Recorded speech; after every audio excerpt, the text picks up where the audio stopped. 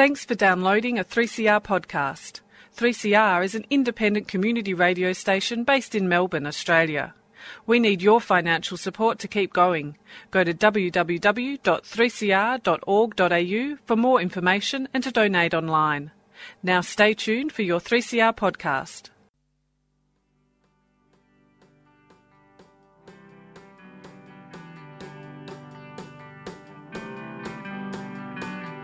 Animales humanos, animales humanos, animales, animales.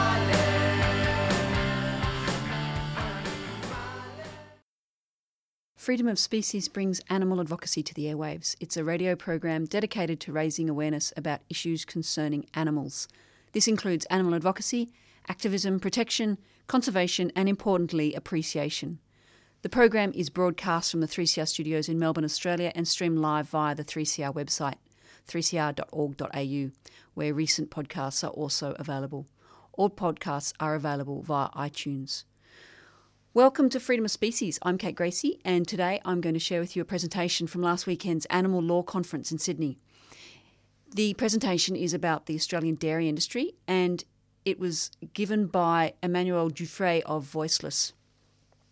I've also got a few community announcements that I'll provide at the end. But let's start with some news. I'm going to read some excerpts from an article that appeared recently in the Weekly Times. Kangaroos would be hunted and killed by recreational shooters under a plan by a Victorian MP. Shooters and Fishers MP Daniel Young suggested Victoria introduce an open season when kangaroos could be hunted like other game species to control kangaroo numbers. In Parliament last week, Mr Young asked, why is there not an open season for kangaroos with the same regulations and rules any other game species has, in which we would be allowed to hunt kangaroos for a certain period of the year? An open season on kangaroos was only one option canvassed by Mr Young. He also recommended extending a pet food trial across Victoria in which kangaroos killed in certain parts of the state could be sold to knackeries for pet food. Under the current scheme, when a kangaroo is culled, it must be left on the ground. We think this is a dreadful waste, Mr Young said. A spokeswoman for Environment Minister Lisa Neville said the government hadn't received any evidence to show an increase in the kangaroo numbers, but is always happy to work with community and stakeholders when presented with anecdotal evidence. Greens leader Greg Barber said an open season would turn neighbours against each other. The RSPCA said if effective management plans were put in place, there should not be a need for culling. That story is dated the 27th of August. In other news, the New South Wales government last week released its report on puppy farming, and I'm going to read a statement from Oscars Law that responds to this. The New South Wales Parliamentary Inquiry has handed down its report into puppy factories, and it is disappointing to say the least. Firstly, the inquiry doesn't believe that the number of dogs on puppy factories should be limited, meaning that operators will be able to continue to keep and breed hundreds of dogs at a time with absolutely no limits. One of the justifications used by the inquiry to not recommend a limit was that pounds and shelters hold a large number of animals at any one time and that there is no evidence of adverse animal welfare outcomes in these facilities. This completely misses the point that shelters have a staff-to-dog ratio in their code and must employ adequate staff. Puppy factories in New South Wales do not have to employ staff. The logic behind this argument suggests that pounds with 300 animals could operate with no staff, which we know is just ridiculous. The recommendations acknowledge the welfare issues of pets being sold in pet shops, but at the same time recommends that they should remain there. In doing so, this review completely ignores the fact that every animal welfare organisation that made a submission recommended a ban on the sale of animals in pet shops. This would indicate the inquiry valued the interests of puppy farmers over the growing community concerns about how vulnerable dogs are treated by this industry. Furthermore, the inquiry gave merit to the puppy factory lobby group's recommendation of a star rating system for puppy factories. This is just more self-regulation and marketing gimmicks and will do nothing to help these dogs. One positive recommendation is the implementation of a breeder ID system. However, this was recommended by the government back in 2012 by the Companion Animal Task Force and is yet to be implemented. If this simple intervention is not implemented, then it shows the Baird government is not serious about tackling animal cruelty in New South Wales. There were no recommendations for an increase in funding and resources, but rather a recommendation for a further review. In summary, the inquiry has heard the cries of outrage from the community over the inhumane practices of puppy factories, and rather than addressing the issue and shutting these premises down, the inquiry seeks to legitimise the perpetrators based on a rating system and licensing. The inhumane act of animal cruelty needs to be shut down, not rated like it's a reality television show.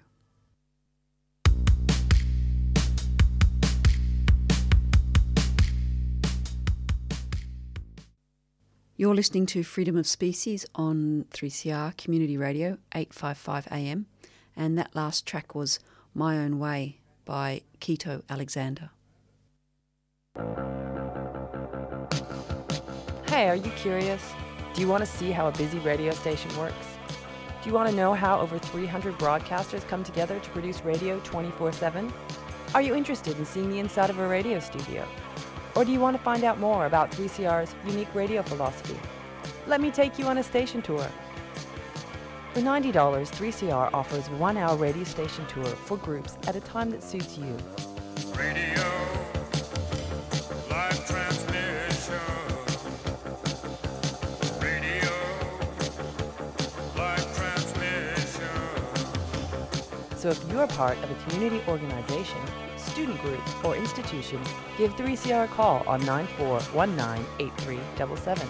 For more information about radio station tours at 3CR, go to 3cr.org.au and click on Station Tours.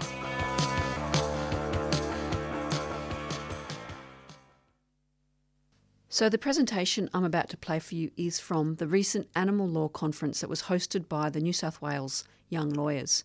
Emmanuel Dufresne considers welfare concerns categorised as either unnecessary or inherent that relate to the Australian dairy industry, as well as the legal framework and some recommendations. He draws on the new Voiceless report, The Life of the Dairy Cow, which I'll link to when this podcast is uploaded. I'll let the speaker be introduced by the New South Wales Young Lawyers Chair and Event MC, Amanda Richmond. Let me first just add that this was a presentation given by Mr. Dufresne at the New South Wales Young Lawyers Animal Law Conference, but that the views expressed are those of the speaker personally and not of the New South Wales Young Lawyers. Our next speaker is Emmanuel Dufresne, Legal Counsel of the Animal Protection Institute, Voiceless. He holds a bachelor degree in Law and Arts with a major in Politics and International Relations. Sorry about that. Emmanuel is an expert in animal law and policy, and as Voiceless's legal counsel, he advises government on the development and implementation of animal welfare policy and standards. Emmanuel's principal focus is on the legal framework surrounding factory farming and the commercial kangaroo industry. Emmanuel was one of the principal authors of Voiceless's latest animal welfare report, which Michael Kirby mentioned, The Life of the Dairy Cow, a report on the Australian dairy industry, which of course gives him excellent credentials to talk to us about the legal framework governing the Australian dairy industry. Now, I have had the privilege of hearing Manny talk about the dairy industry before, and it certainly is one of those topics which can challenge your dopamine pathways. But according to a recent update from Animals Australia, scientists have confirmed that watching cat videos lowers your stress and raises your energy levels. So I promise that if you all get through this, at the end you will be rewarded with the best the internet has to offer of cute cat videos. So please welcome to the floor Emmanuel Dufresne.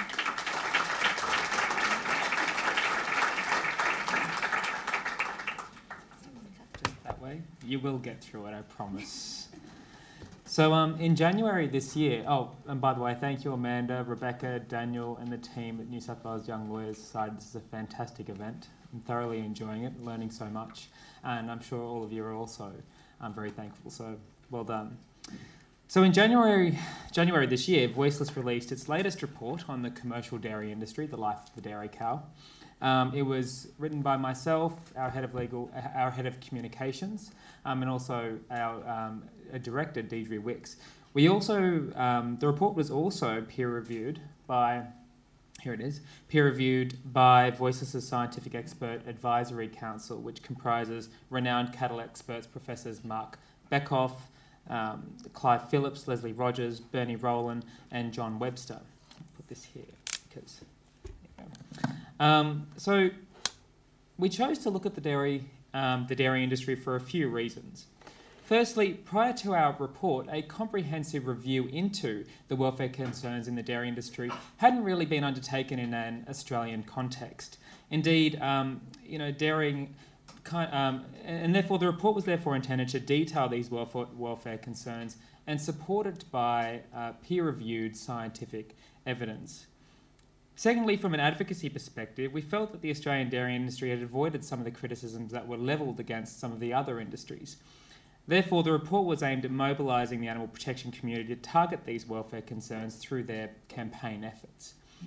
Thirdly, we were concerned about the general lack of public awareness around these issues. Remarkably, when speaking to individuals prior to writing our report, many people thought that dairy cows just automatically produced milk. Which is interesting and a little bit sad. And they also believed that dairying was essentially a cruelty-free industry, so it was a free pass. That thought process was generally prominent amongst vegetarians as well. So the report sought to correct some of these assumptions, as well as form the backbone of a much broader consumer awareness campaign. And finally, the report makes a number of recommendations for consumers, for the dairy industry, and also for policymakers. In this presentation, I'll be paying particular attention to our legal recommendations, as well as highlight our recommendation for a dairy industry assurance scheme. So what are the welfare concerns that we canvass in our report? Well, broadly, there are two categories.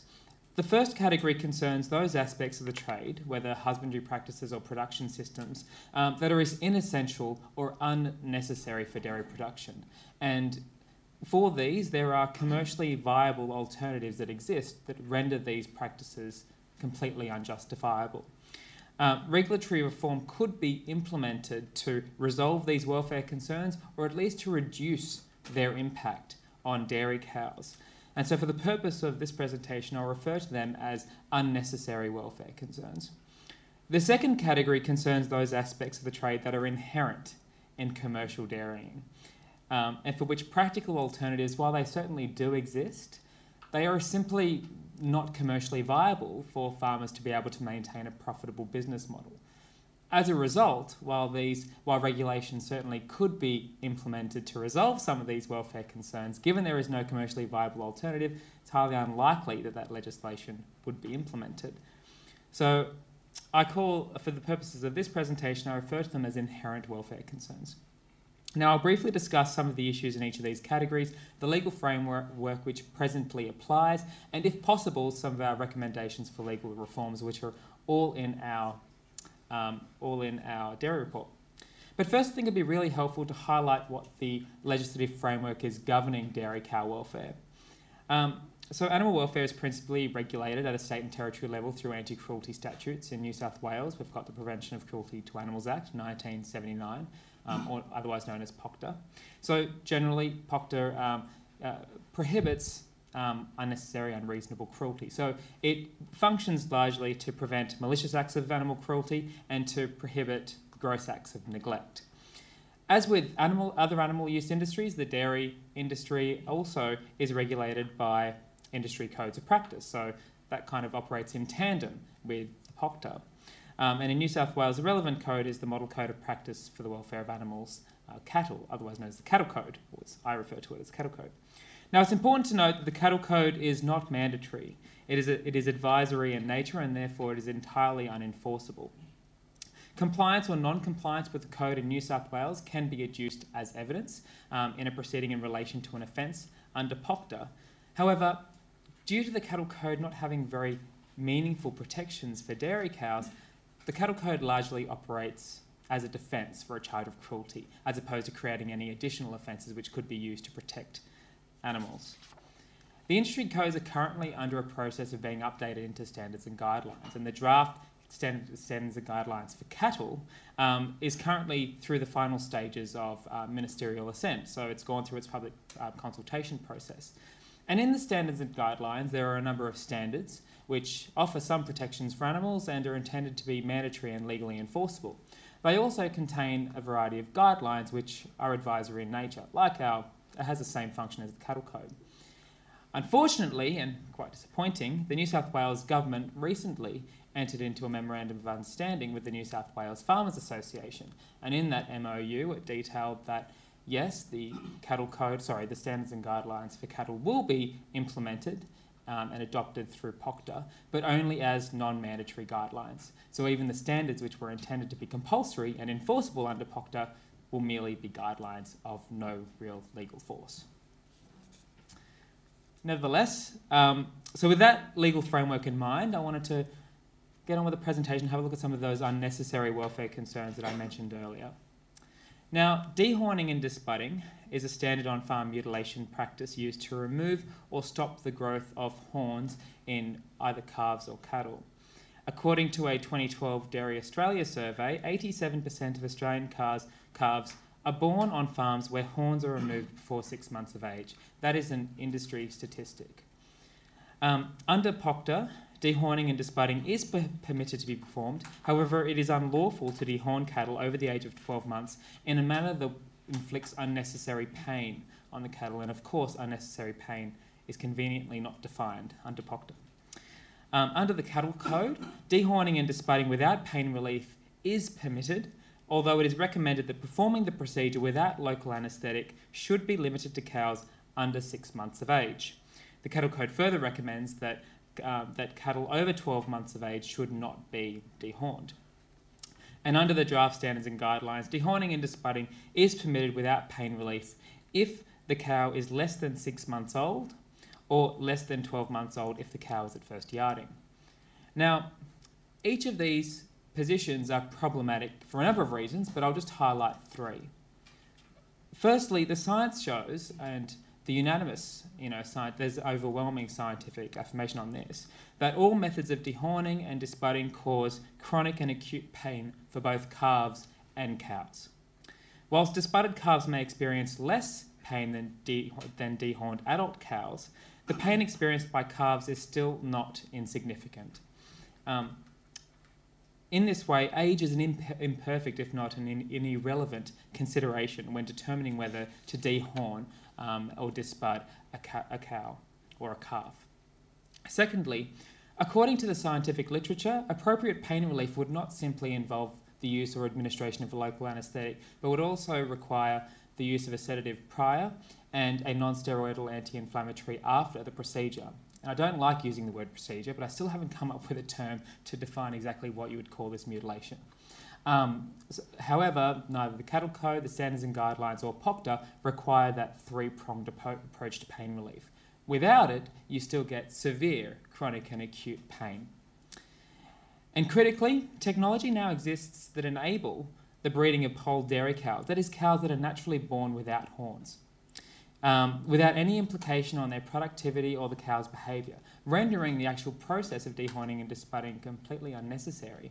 And studies have shown that it's very easy to introduce the gene that allows for polled breeding within 1 or 2 generations.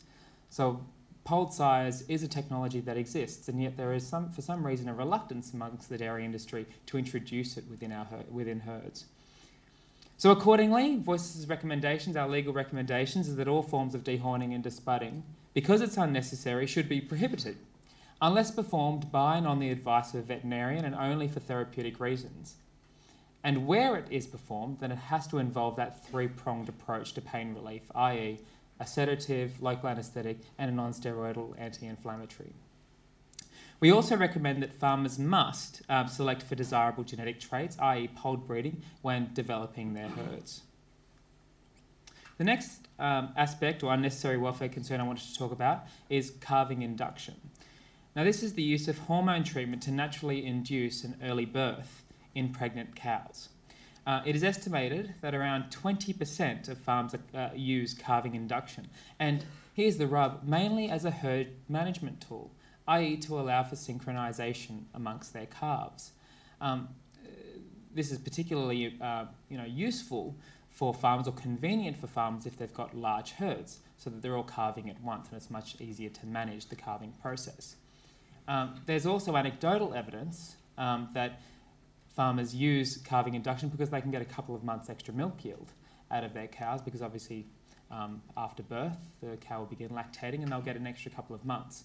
I've also heard shockingly that dairy farmers will use calving induction because it saves them from having to manually kill the calf, because the calf will very often be born stillborn.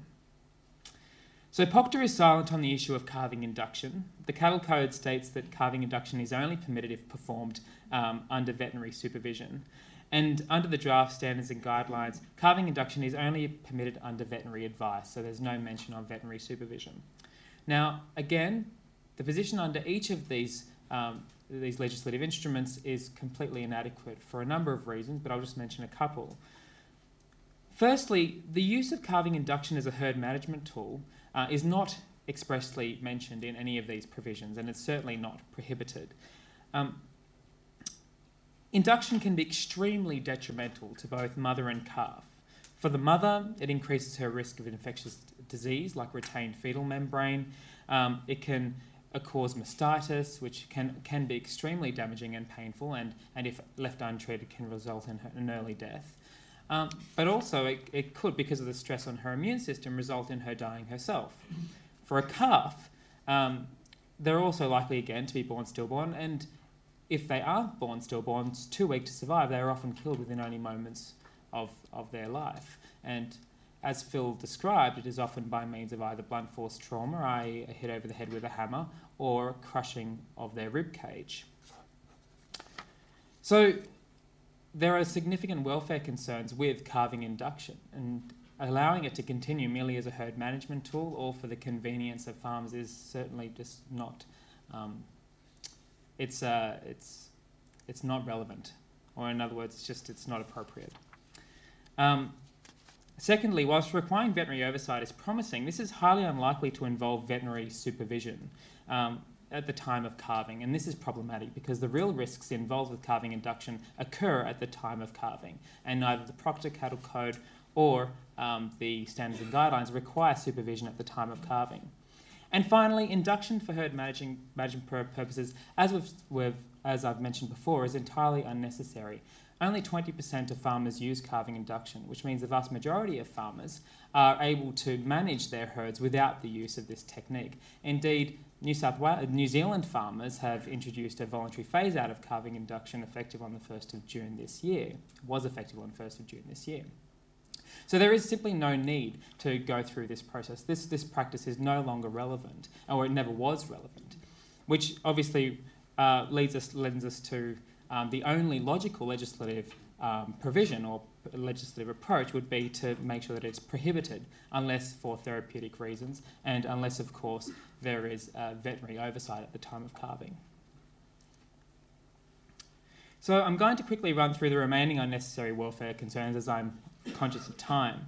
The first is tail docking. Now, it's estimated that around 18% of dairy farmers continue to amputate the tails of their cows, despite the science showing that there is no notable benefit to either the cow or the farmhand. Now, that's important. The science has shown that there is no benefit in terms of cow health or in terms of farmhand convenience in tail docking. Indeed, representative bodies of the dairy industry no longer support the practice, and yet a huge number of Australian dairy cows continue to have their cows amputated in this way without the use of pain relief. In New South Wales, it's legal for a layperson to tail dock provided the calf is less than 6 months of age, and on the advice of a veterinarian is necessary for therapeutic reasons. This is the same position proposed under the draft standards and guidelines. Neither of these require that the procedure be performed with the use of pain relief, which is shocking given that tail docking is known to cause both acute pain at the time of the amputation and also irritation later on, phantom pain-like symptoms. Now, given tail docking is known to cause, again, pain, distress, that chronic irritation, we recommend that tail docking be prohibited unless performed by and on the advice of a veterinarian for therapeutic reasons, and again, with the use of appropriate pain relief. Now, I'll be talking about the bobby calves issue a little bit later. Blunt force trauma, which I've mentioned before, this is perhaps one of the most horrific aspects of the treatment of bobby calves.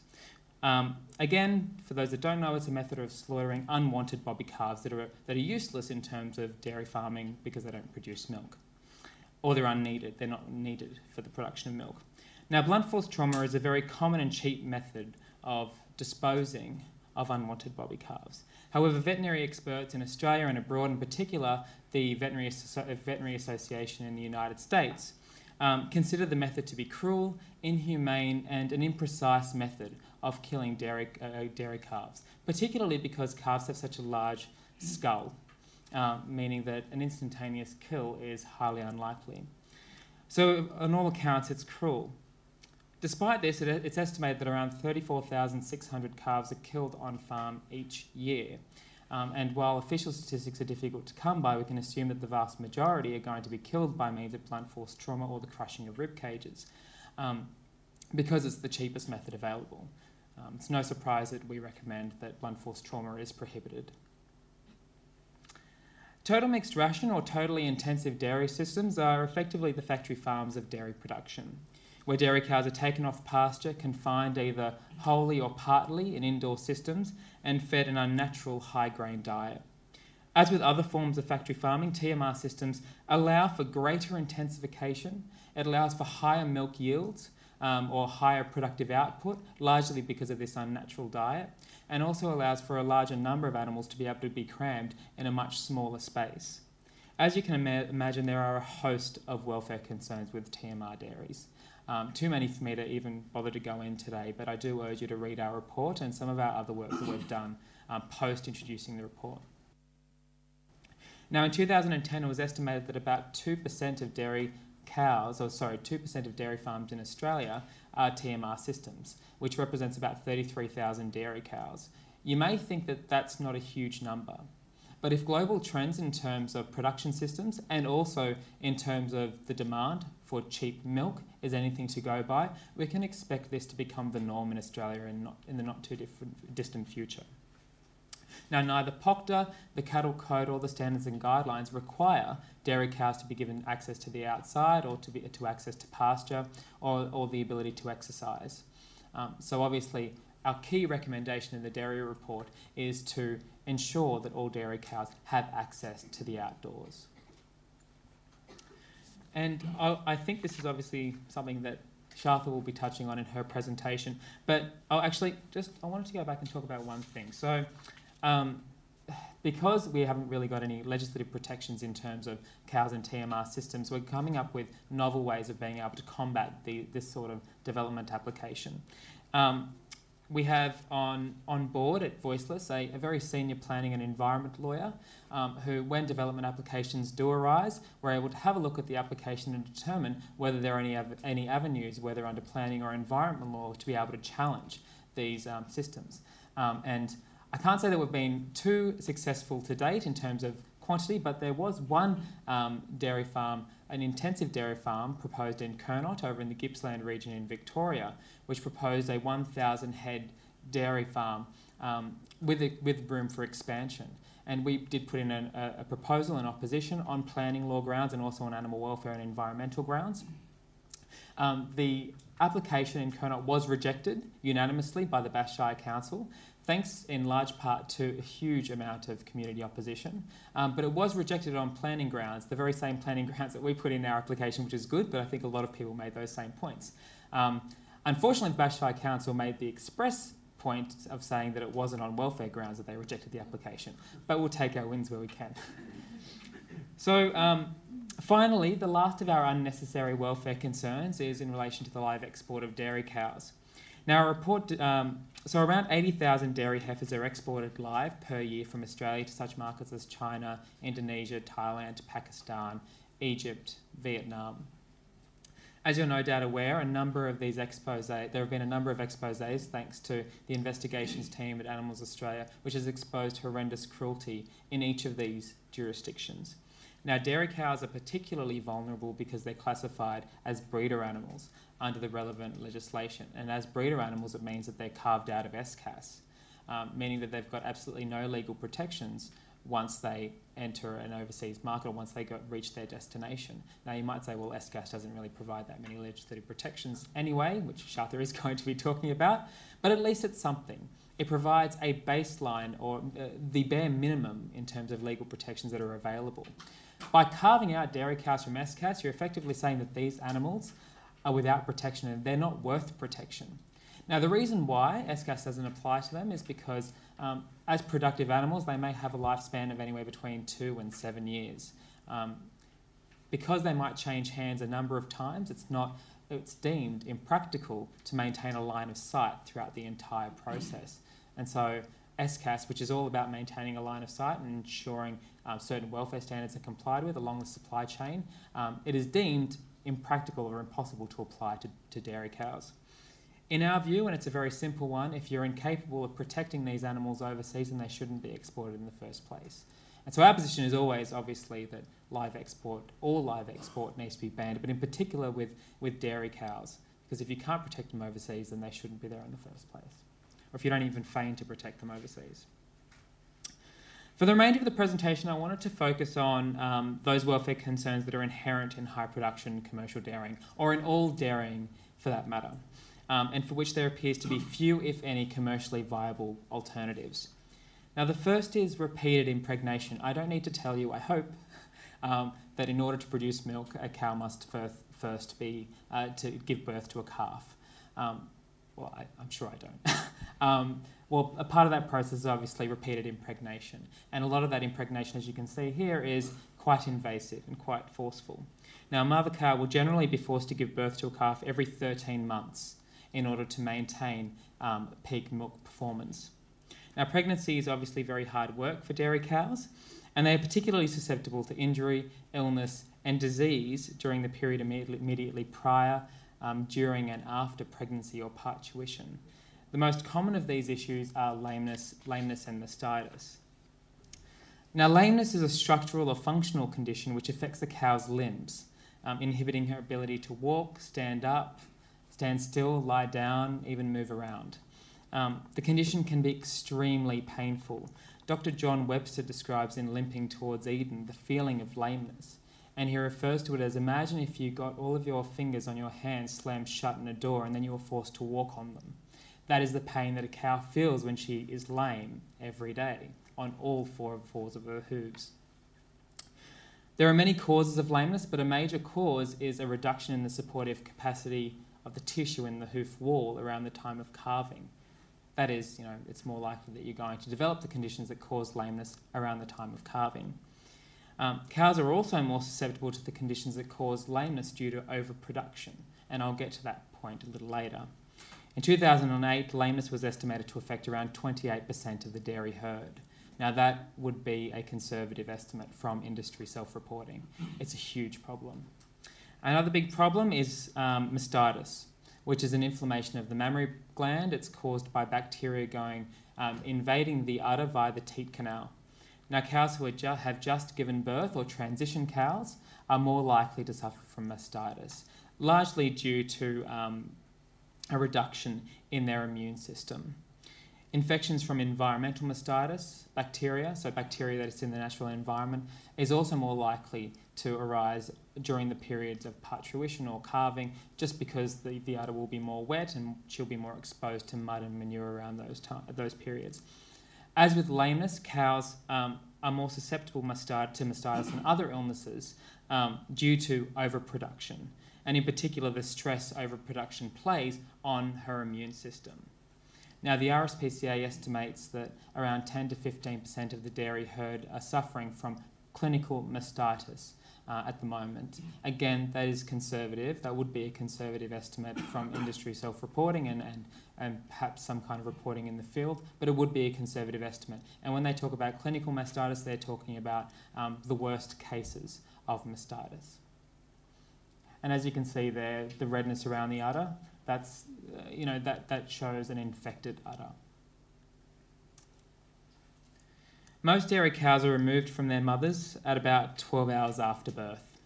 There is now a persuasive body of research which illustrates the harmful effect that separation separating calves before they're naturally weaned has on both the mother and the calf. And yes, this is where the dopamine levels really do drop. It is the hard part of the presentation, but I think it's really important to be able to talk about this.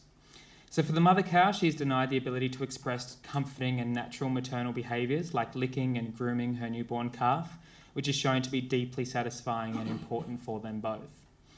Mother cows also display distress following separation, including increased restlessness, sniffing, vocalisation, activities that would normally serve to reunite the mother and her calf. Anecdotal evidence also exists of mother cows bellowing day and night in search of their young, often returning to the place in which they were last seen. There have even been instances of mothers escaping and travelling for miles to find their calves on other farms. Now, I think I've got time, but I wanted to also read out an excerpt. You know, it's every time I give this presentation, there's often someone with a science background who puts their hand up and says, yeah, but there's no scientific evidence or there's no consensus. Which is true, there is no scientific consensus. A lot of the research is anecdotal. This is one anecdotal evidence which was provided by John Avazinius, who's the senior scientific officer with the RSPCA in Great Britain. And he remembers one particular cow who was deeply affected by the separation process. And he stated, when the calf was first removed, she was in acute grief. She stood outside the pen where she had last seen her calf and bellowed for her offspring for hours. She would only move when forced to do so. Even after 6 weeks, the mother would gaze at the pen where she last saw her calf and sometimes wait momentarily outside the pen. It was almost as if her spirit had been broken and all she could do was to make token gestures to see if her calf would still be there. That's from the Chief Scientific Officer of the RSPCA in Great Britain. As we know too well, the fate of bobby calves are that if they're unneeded or unwanted for dairy production, then they're killed within a short period of time, usually within 5 days of birth. Every year, over 800,000 calves are killed in this way. While many bobby calves are killed on farm within hours of birth, the vast majority, about 700,000, are separated from their mothers, given a last feed, loaded onto trucks, sent on to slaughterhouses when they're eventually killed the following day. Often hungry, tired, the transportation process is obviously very difficult. They're often bruised, battered, and they're handled roughly because they haven't got those learned herd behaviours to be able to follow. This is really they call it the waste product of the dairy industry. Now, continual reimpregnation, mother-calf separation, and the slaughter of unwanted bobby calves are an inherent part of dairying. They are an inherent part of dairying. There's about 1.65 million productive dairy cows in Australia, and they each produce about 5,500 litres of milk per year. That's an incredible amount of milk, and it's incredibly hard work. For example, producing a peak yield of 35 litres of milk per day has been equated to a grown man jogging 6 hours a day, 7 days a week. It's hard work. Shortly after we released our report, an industry representative stated that it is perfectly normal for cows in the Gippsland region in Victoria to be milked 50 litres per day, gloating about it in the press. There is little wonder why many dairy cows will only live for between 2 and 7 years, depending on how much they produce, whilst ordinarily in the wild they would live for 20 years. And it's the reason why Dr. John Webster calls them the apotheosis of the overworked mother. Now, with respect to these inherent welfare concerns, our initial recommendations are obviously to consumers. Australians consume an incredible quantity of dairy, and we demand that it's as cheap as possible. The average Australian consumes 107 litres of milk, 14 kilograms of cheese, and 4 kilograms of butter per year. If we want to improve the situation for dairy cows and their calves, we need to change consumer expectations through targeted consumer awareness and education campaigns. Now, to facilitate ethical consumerism and also to encourage industry investment in higher welfare standards, we recommend the establishment of an independent industry assurance scheme as a baseline recommendation. Assurance schemes enable producers to develop their products in accordance with a set of established welfare standards and to market their product to consumers accordingly. Assurance schemes are an ideal way of encouraging producers to move away from this model of high production dairying and avoid some obviously you can't avoid all, but some of the inherent welfare concerns that are involved in dairy production. For instance, our report contains a list of sample standards which could form the basis of an insurance scheme.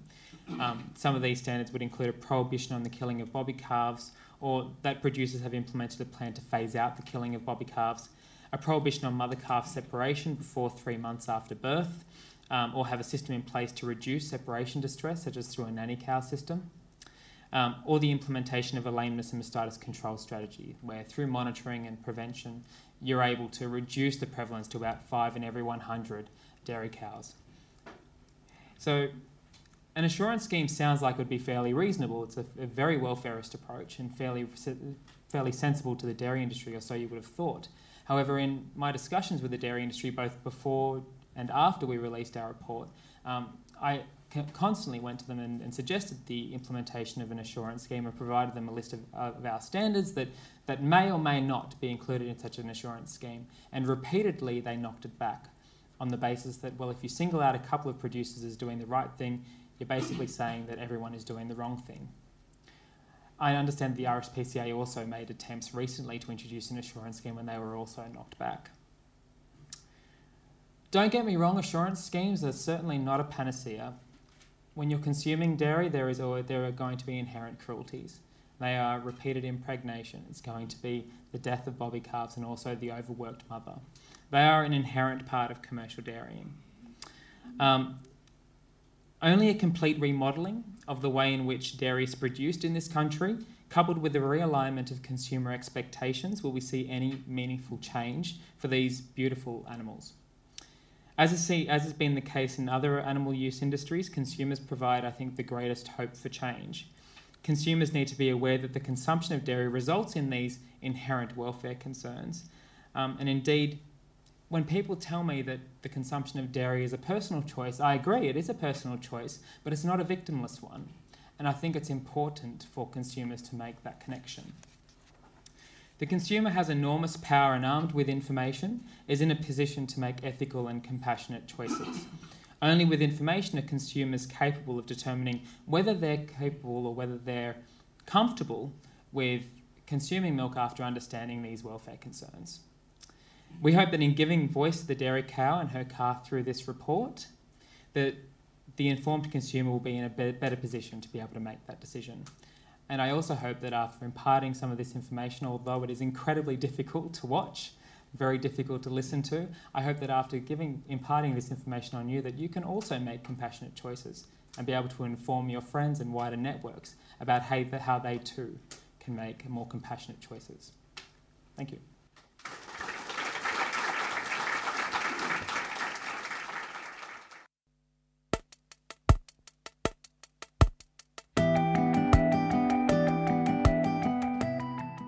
You're tuned to Freedom of Species on 3CR Community Radio, 855 AM. And that last track was called Air, and it was by Mike Mills. Prior to that, you heard from Emmanuel Giuffre of Voiceless, presenting to the recent Animal Law Conference in Sydney on the issue of the Australian dairy industry. Let's hope that conference becomes a regular event on the Animal Advocates calendar.